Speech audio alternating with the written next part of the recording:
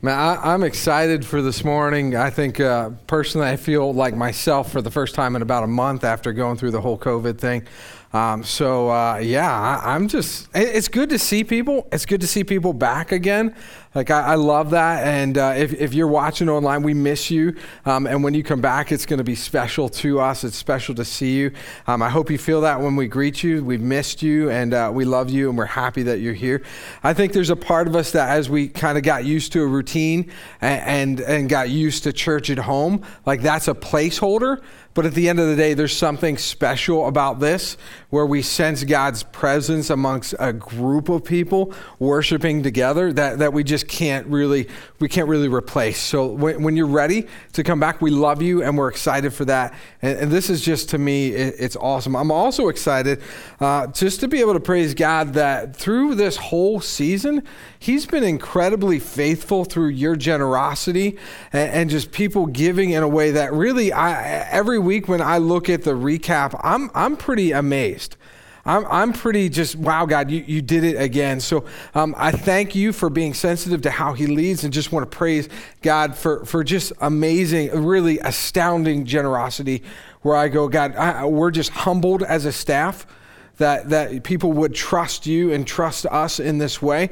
And we want to just renew a dedication to you that we're going to be faithful with it as stewards of what God has entrusted us with. So that's awesome. And really just, I'm excited because it's Christmas. This is great. And you know what Christmas comes with, obviously that Christmas Eve service, which we think is going to be really special, but presents and aside from the spiritual side of it all, cookies, right? And just like pause and take a moment for cookies. And I just want to call into question something. How confident are we really behind the science of cookies and unhealthiness?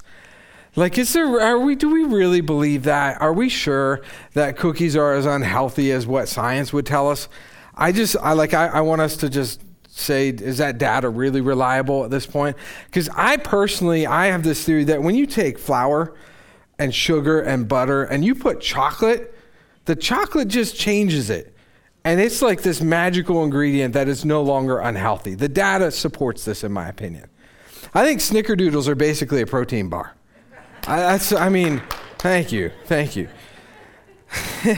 Realistically, if you look at it, yeah, they're not healthy for you. There's a connection between the data and what's true.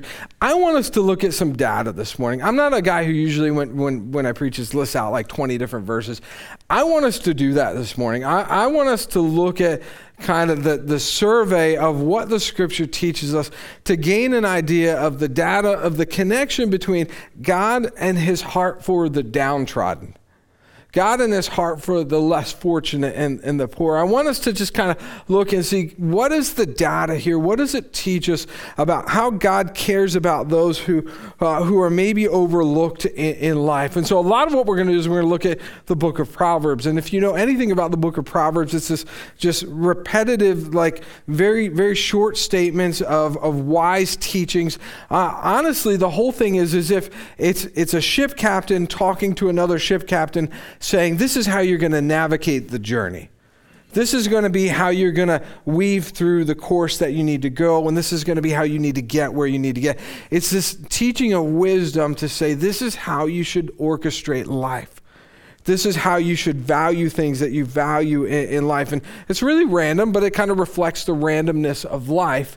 And what I want us to do is I want us to look and say, what does God want us to know as far as being wise? What does the data teach us about God and the poor and the downtrodden? And I think what you'll find is this is something incredibly personal to God. This is something that's near to His heart.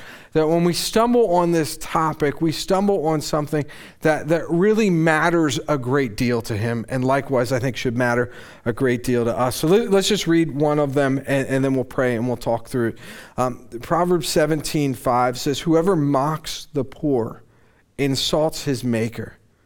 He who is glad at the calamity of the poor will not go unpunished. Let's pray. God, I pray that you teach us this morning. Lord, each of us has our own sort of place and our own thoughts and our own opinions about how we interact with those who are less poor than us or less fortunate than us. I pray, Lord, that you would bring us to this unified place where we understand how much it matters to you, and you'd help us with wisdom to understand how much it matters in our lives. And we ask that in your Son's name, amen. I'll never forget when I was on a missions trip, I was asked to preach a sermon in the Dominican Republic. And the Dominican Republic, if you've ever been there, there's the resorts. But outside the resorts, the nation, by and large, is a picture of poverty. There's a lot of broken homes. There's a lot of broken families. There's a lot of repetitive cycles of poverty. And as I was going there, and I had the opportunity to preach at the church, and I prayed, God, what would you have me preach for these people? And the message that God placed on my heart was how to love the poor well, how to love those who are poverty-stricken well. And really, I was taken aback that would be where God would lead me, because here I am, the American, who has more than most of these people that I'm preaching to, and this is the message that God has given me. And 3 or 4 times, I really just remember saying, God, I don't want to preach this. I don't want to go there and seem hypocritical and seem insensitive, but God kept placing the simple fact on my heart that Jesus has said, you'll always have the poor with you. And I should preach to that.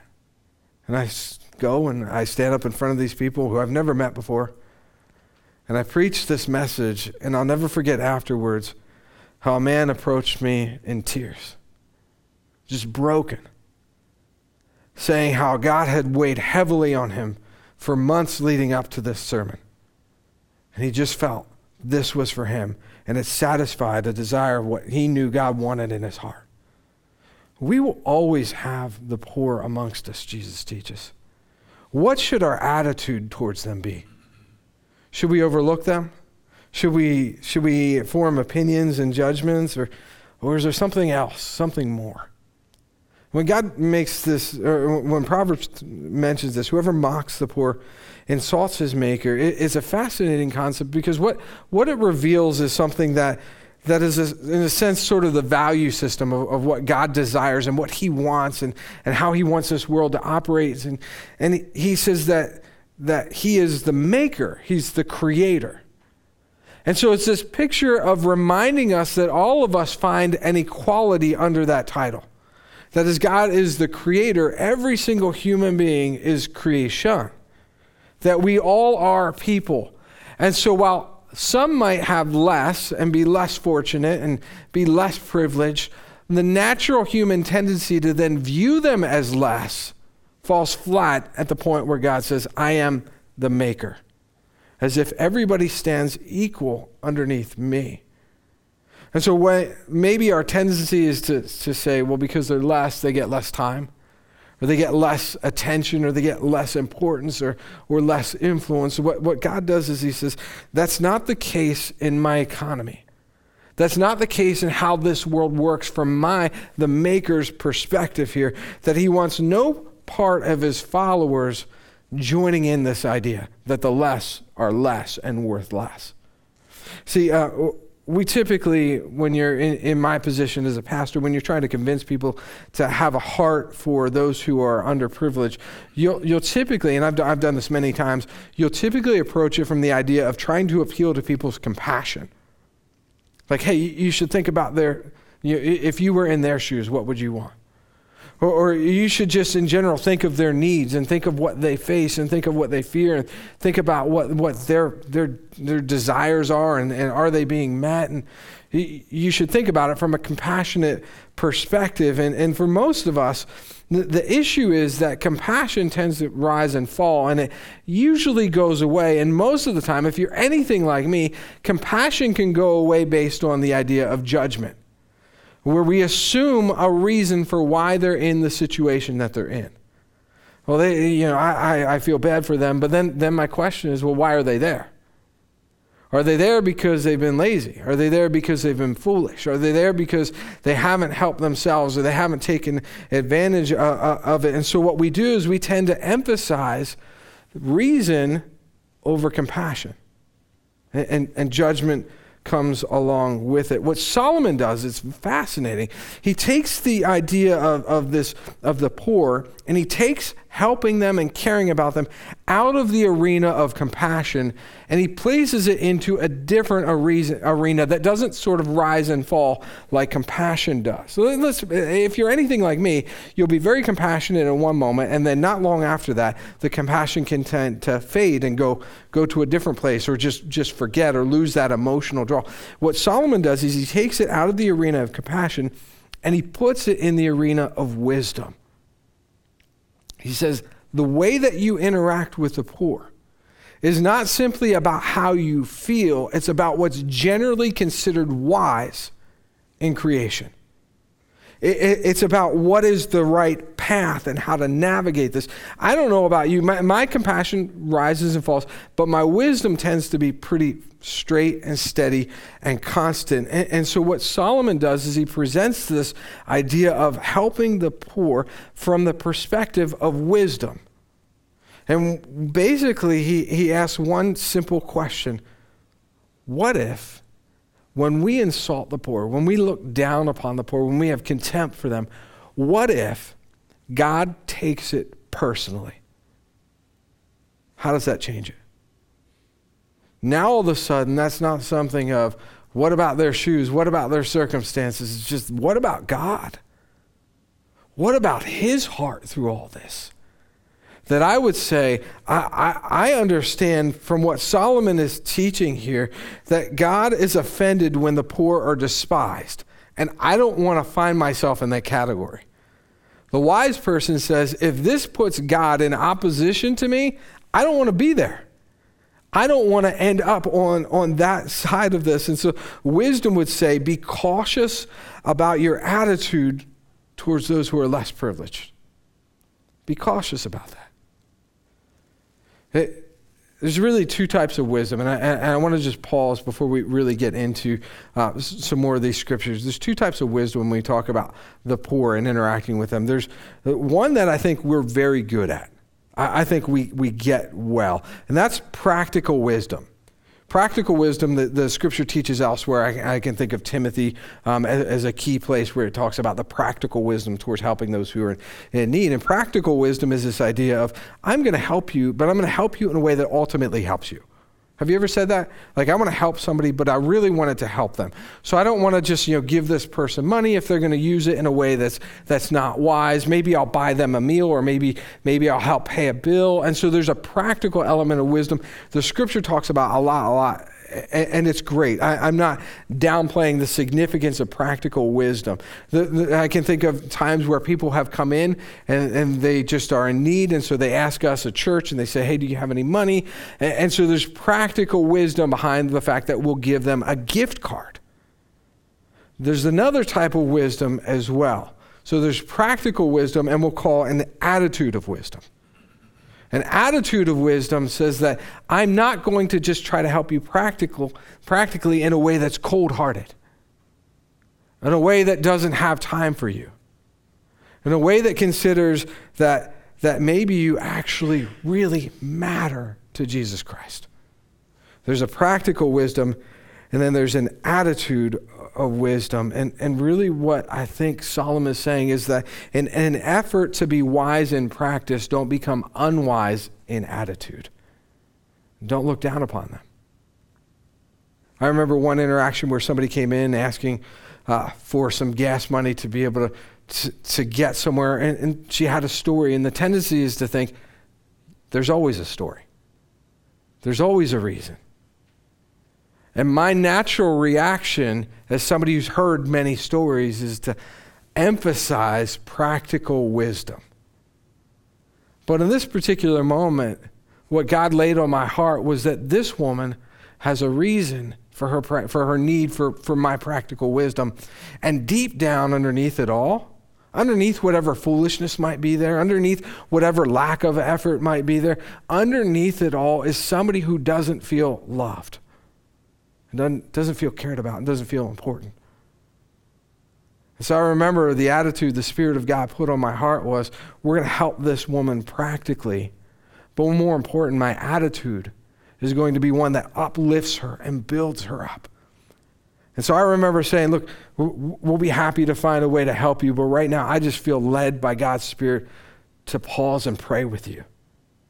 I don't know if she knew what she was getting into, but she got a sermon and a prayer, encouraging her and uplifting her and talking about God's value and just comparing her circumstance to other places in Scripture. And I left that situation thinking that I will never interact with somebody in this circumstance again without this one impacting it. Because it's not just the practical wisdom, it's the attitude of wisdom. And God doesn't want our wisdom to just be judgment-oriented and practical-oriented. It's love. In fact, when it says when whoever insults the poor insults his maker, he's not referencing, the pronoun is not your maker. The pronoun is the impoverished person's maker. God connects himself to them. He's associating himself with the poor. He is their maker. Be careful. And to me, that idea of taking it out of just compassion, we should absolutely have compassion, but wisdom is what teaches us to have compassion. Wisdom is what says, you matter. We're going to help in a couple weeks. We're going to continue to collect money to help Wendell in North Carolina. I don't know fully how he got to the situation that he's in, but I know God wants us to have an attitude that says, we want you to know that you mean the world to us because you mean the world to God. God takes this personally. Psalm 9 and verse 9, the Lord is a refuge for the oppressed, a stronghold in times of trouble. And he becomes safety for those who live in uncertainty. And if God is doing so much for them, what role do we have as perhaps the more privileged to come alongside? Say, God, I want to join you in that mission.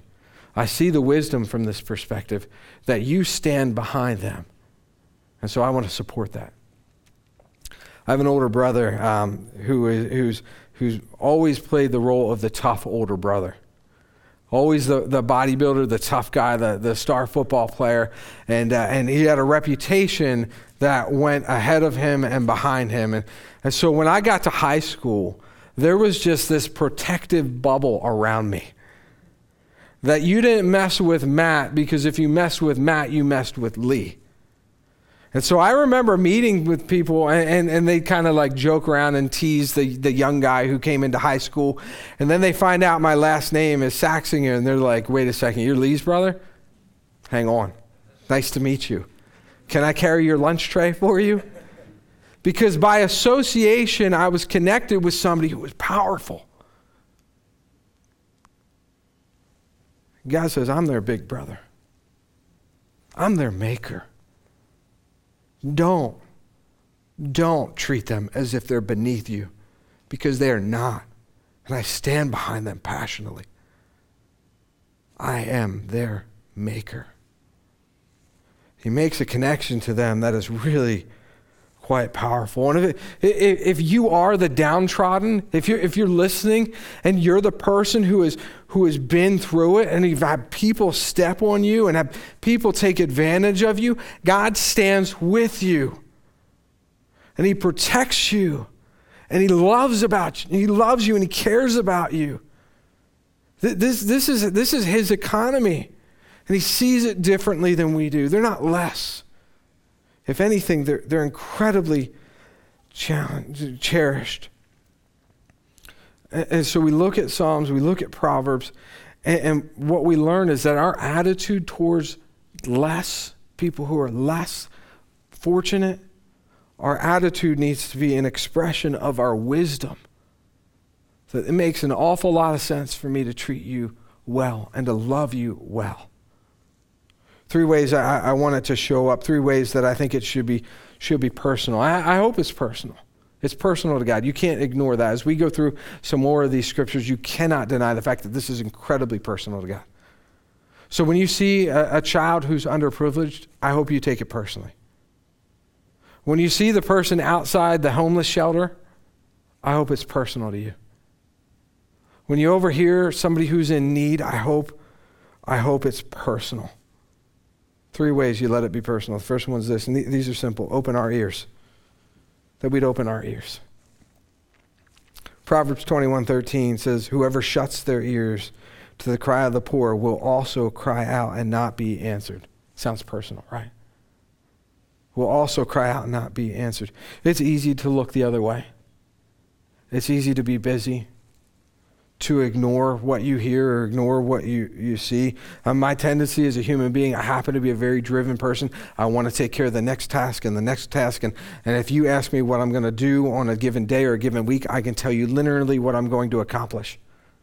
And so if anything comes in that path that's off that plan, I need to slow down. And I need to have ears and not be frustrated to have to take the time. Because God doesn't really allow the option for us to be too busy. Yeah, I was thinking about this, and really there's a connection in the scriptures here between our hearts being open and our ears being open. That whether or not our ears are open is a sign of whether or not our hearts are open. And what the scriptures are saying is don't close your ears, because in effect you close your heart. That we would take the time, and I know it sounds simple to say listen, but in the same sense it's incredibly profound. To say I'm just going to pause and not be too busy, and not have somewhere else I need to go, and not have something else to do. The wise person does not shut their ears to the cry of the poor, lest they find themselves in the same situation where they cry out to God and have nobody to listen. Open our ears. Second one, that we would open our mouths. This one's the toughest one. I'll be honest with you. I'm going to be real about some of my failures in this in just a minute. This is the toughest one. Because when you open your mouth for somebody else, you make a connection to them. You tie yourself to their vulnerability. You enter a position where somebody else might judge you, somebody else might harm you, and so you enter into a relationship with that person the second you open their mouth for them. Proverbs 31, speaking of a king who's in a position to help people, it says this, open your mouth for the mute, for the rights of all who are destitute. Open your mouth, judge righteously, defend the rights of the poor and the needy. Why? Because there are some who are unable to help their cause. And you with a voice can influence it. And so there's a responsibility that comes with your place of privilege to say that I hear your needs, and if I have an opportunity to defend you and open my mouth, then I will attach myself to you. Gary Thomas, in the book When to Walk Away, tells a story about a professional golfer named Jonathan Taylor. And Jonathan Taylor relates this episode of how in the professional golf world, many of the volunteers, or many of the people working are volunteers. They're not paid. They're just there because they love the sport of golf and they want to help out and they want to be part of it. And so you've got caddies who volunteer, you got marshals who make sure the rules are followed. They're volunteers. And the professional golfers, some of them in particular, are very rude to the volunteers. And Jonathan Taylor tells a story of one day being paired with another professional golfer, and that other professional golfer is just rude to every fan, rude to every volunteer. And eventually, Jonathan Taylor just had enough of it. And so got to one of the holes, and this golfer who's been rude to everybody, he's warming up, and he's starting to swing his club before the other group has even finished, and that's against the rules.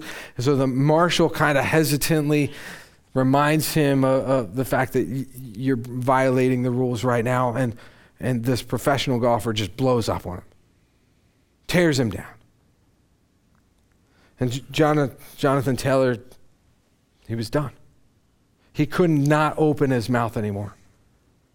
And so he says to this professional golfer, he says, apologize to him. The guy says, apologize for what? He said, for being a jerk. He's just doing his job.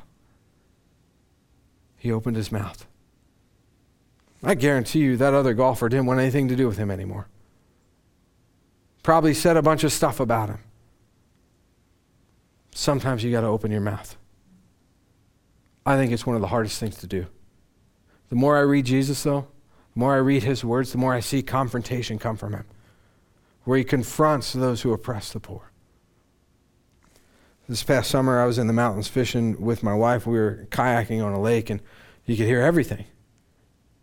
Which is normally nice and peaceful on a lake, but there's a father berating his kid on the shore. I felt like I was supposed to go over there and say, hey man, this is just a kid. You're fishing. What's it matter if he messes up? And I didn't. And these are the ones that hang with you. These are the ones that feel the same today as they did that day. And Proverbs says, I was unwise in that moment. Now you could say practically, Matt, you were wise. You wouldn't know what that guy would do. No. I was unwise in that moment. My attitude was unwise. My choice was unwise. I let fear determine what happened. As opposed to saying, I know who that kid's brother is. I know who that kid's maker is. And so what do I have to fear when there's a God standing behind this? I make no promises about outcomes. But I know it matters a great deal to God that we would be a people who say, I'm going to open my mouth for the oppressed. I don't know when that situation will come to you. I promise you at some point it will, where you will have the chance to speak up for those who are less fortunate, where you will have an opportunity to be a voice for those without a voice. I could tell you other stories and they'd all be the same of opportunities when I failed, because I remember them very vividly, which tells me that there's an importance to them. And I pray that I can, like you, be a people who says, I will use my mouth because this matters to God and he takes it personally. Third thing we can do is open our hands. Open our hands. Deuteronomy 15 and verse 7 says, if anyone is poor among your fellow Israelites in any of the towns of the land, and the Lord your God is giving you, do not be hard-hearted or tight-fisted towards them. What's interesting is he didn't say contingency based on whether or not they deserve it. He's speaking about an attitude. Don't be hard-hearted. Don't be tight-fisted. Rather, be open-handed and freely lend them whatever they need. Hard-hearted, by the way, is this idea that you've made your heart strong in a bad way. You've made it difficult for your heart to feel sympathy that God has naturally bestowed upon us as humans. You made it challenging to have compassion. See, compassion isn't an idea. Wisdom is not a theory. These are practical things. And the wisest thing sometimes is to open our hands. Leviticus 19 and verse 9 says, when you reap the harvest of your land, do not reap the very edges of your field or gather the gleanings of your harvest. Do not go over your vineyard a second time or pick up the grapes that have fallen. Leave them for the poor and the foreigner, and I am the Lord your God. Leviticus 19 is sort of this primer on ethics and how we should handle this issue with the poor, and it refers to when they would harvest the grain, they would have a sickle in one hand and they'd chop it down, and then they'd carry the grain in their other hand. And obviously you can imagine that over the course of the field, some of it would fall. And the greedy, the profit-minded would go back through and they'd say every little bit. And God says, I don't want that to be you. I provided the harvest. And the windfall of that is to be a blessing to those who are not as privileged as you. It's really quite a fascinating statement that John Hartley talks about this. He says, these decrees undercut the strong human temptation to greed in the presence of plenty. Greed in the presence of plenty. It's there. When plenty is there, it's really easy to feel a little safer, to get a little more, to have a little extra. I mentioned that this is incredibly personal to God. It really shows up in this Leviticus text.